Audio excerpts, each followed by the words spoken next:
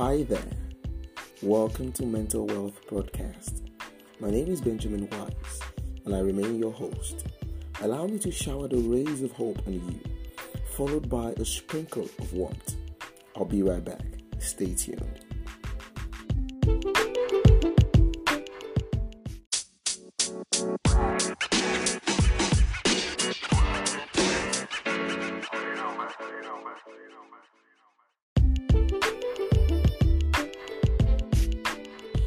Welcome back, guys, to episode 3 of Pillars for Mental Health Stability and Happiness. Now, in the first episode, we talked about building an autonomous lifestyle. I will talk about how that can afford us to have a life of self-sufficiency and taking responsibility for our own life and action, which could in turn build a strong mental health and happiness for us. And in the second episode, we talked about being aware of our sense of value, as it can build life satisfaction for us and increase our quality of life. So today on episode 3, we'll be talking about the third pillar for mental health, stability, and happiness. Now, what is this pillar? You need to understand that your happiness isn't restricted by age. Your happiness isn't restricted by age. Okay, we're going for the research statement again. I know we just need to talk about research. So research has shown that happiness or mental health stability and life satisfaction increases gradually from adulthood to the middle age. Then it goes back to peak at the top. I'm going to explain. So some researchers, they did a research. They just concluded research lately, and the individuals that were involved in this research were between the ages of 26 to 71. They went through what they call the life orientation test. They picked out random number of people, up to 500 of them, between the ages of 26 to 71, and they asked them certain questions about how their life had been according to what they've been through, what they face at this present time and age. Okay, so the questions included stuff like, how often do you expect the best during uncertain times? Another question was, do you always think things will go wrong, or it never crosses your mind? Another question was, how optimistic are you about the future?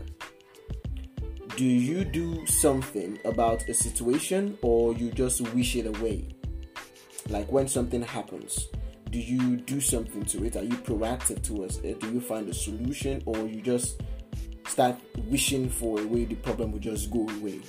Okay, so how often do you count on good things happening to you? Do you even expect good things to happen to you, or bad things? All right, so these were some of the questions that this group of people were asked, and the result was astounding, because the response showed that optimism was very, very low, like very low in the people who were in their 20s. Then they noticed that it rose steadily in people who were in their 30s and 40s. Then eventually it peaked in the people who were around 50, who were close to 50, late 40s and early 50s. Then it was noticed again that the people who were in their late 50s, between 55 to 59, they realized that in the research that the people who were at this age range their optimism begins to decline. So it felt like they were having a midlife crisis at some point. Then it was noticed again that from 60 upwards, the happiness development peaked up towards the age of 71 upwards. Okay, so this research showed that happiness has a form of U-shaped diagram in life expectancy of people. So it goes from low to high, then back to low and high again.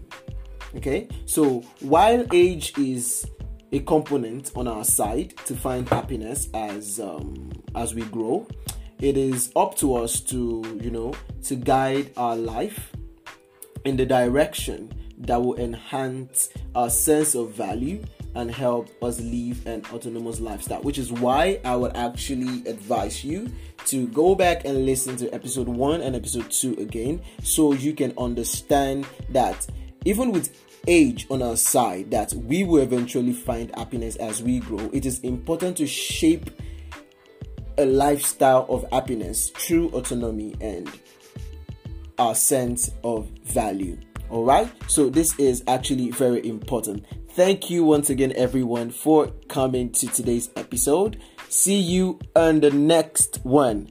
Have a wonderful time. Bye.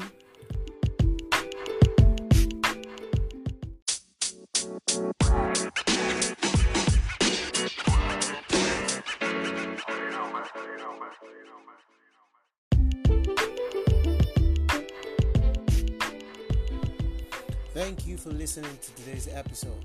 Remember, taking care of your mental health is just as important as taking care of your physical health. So, until next time, stay strong, stay mindful, and stay well.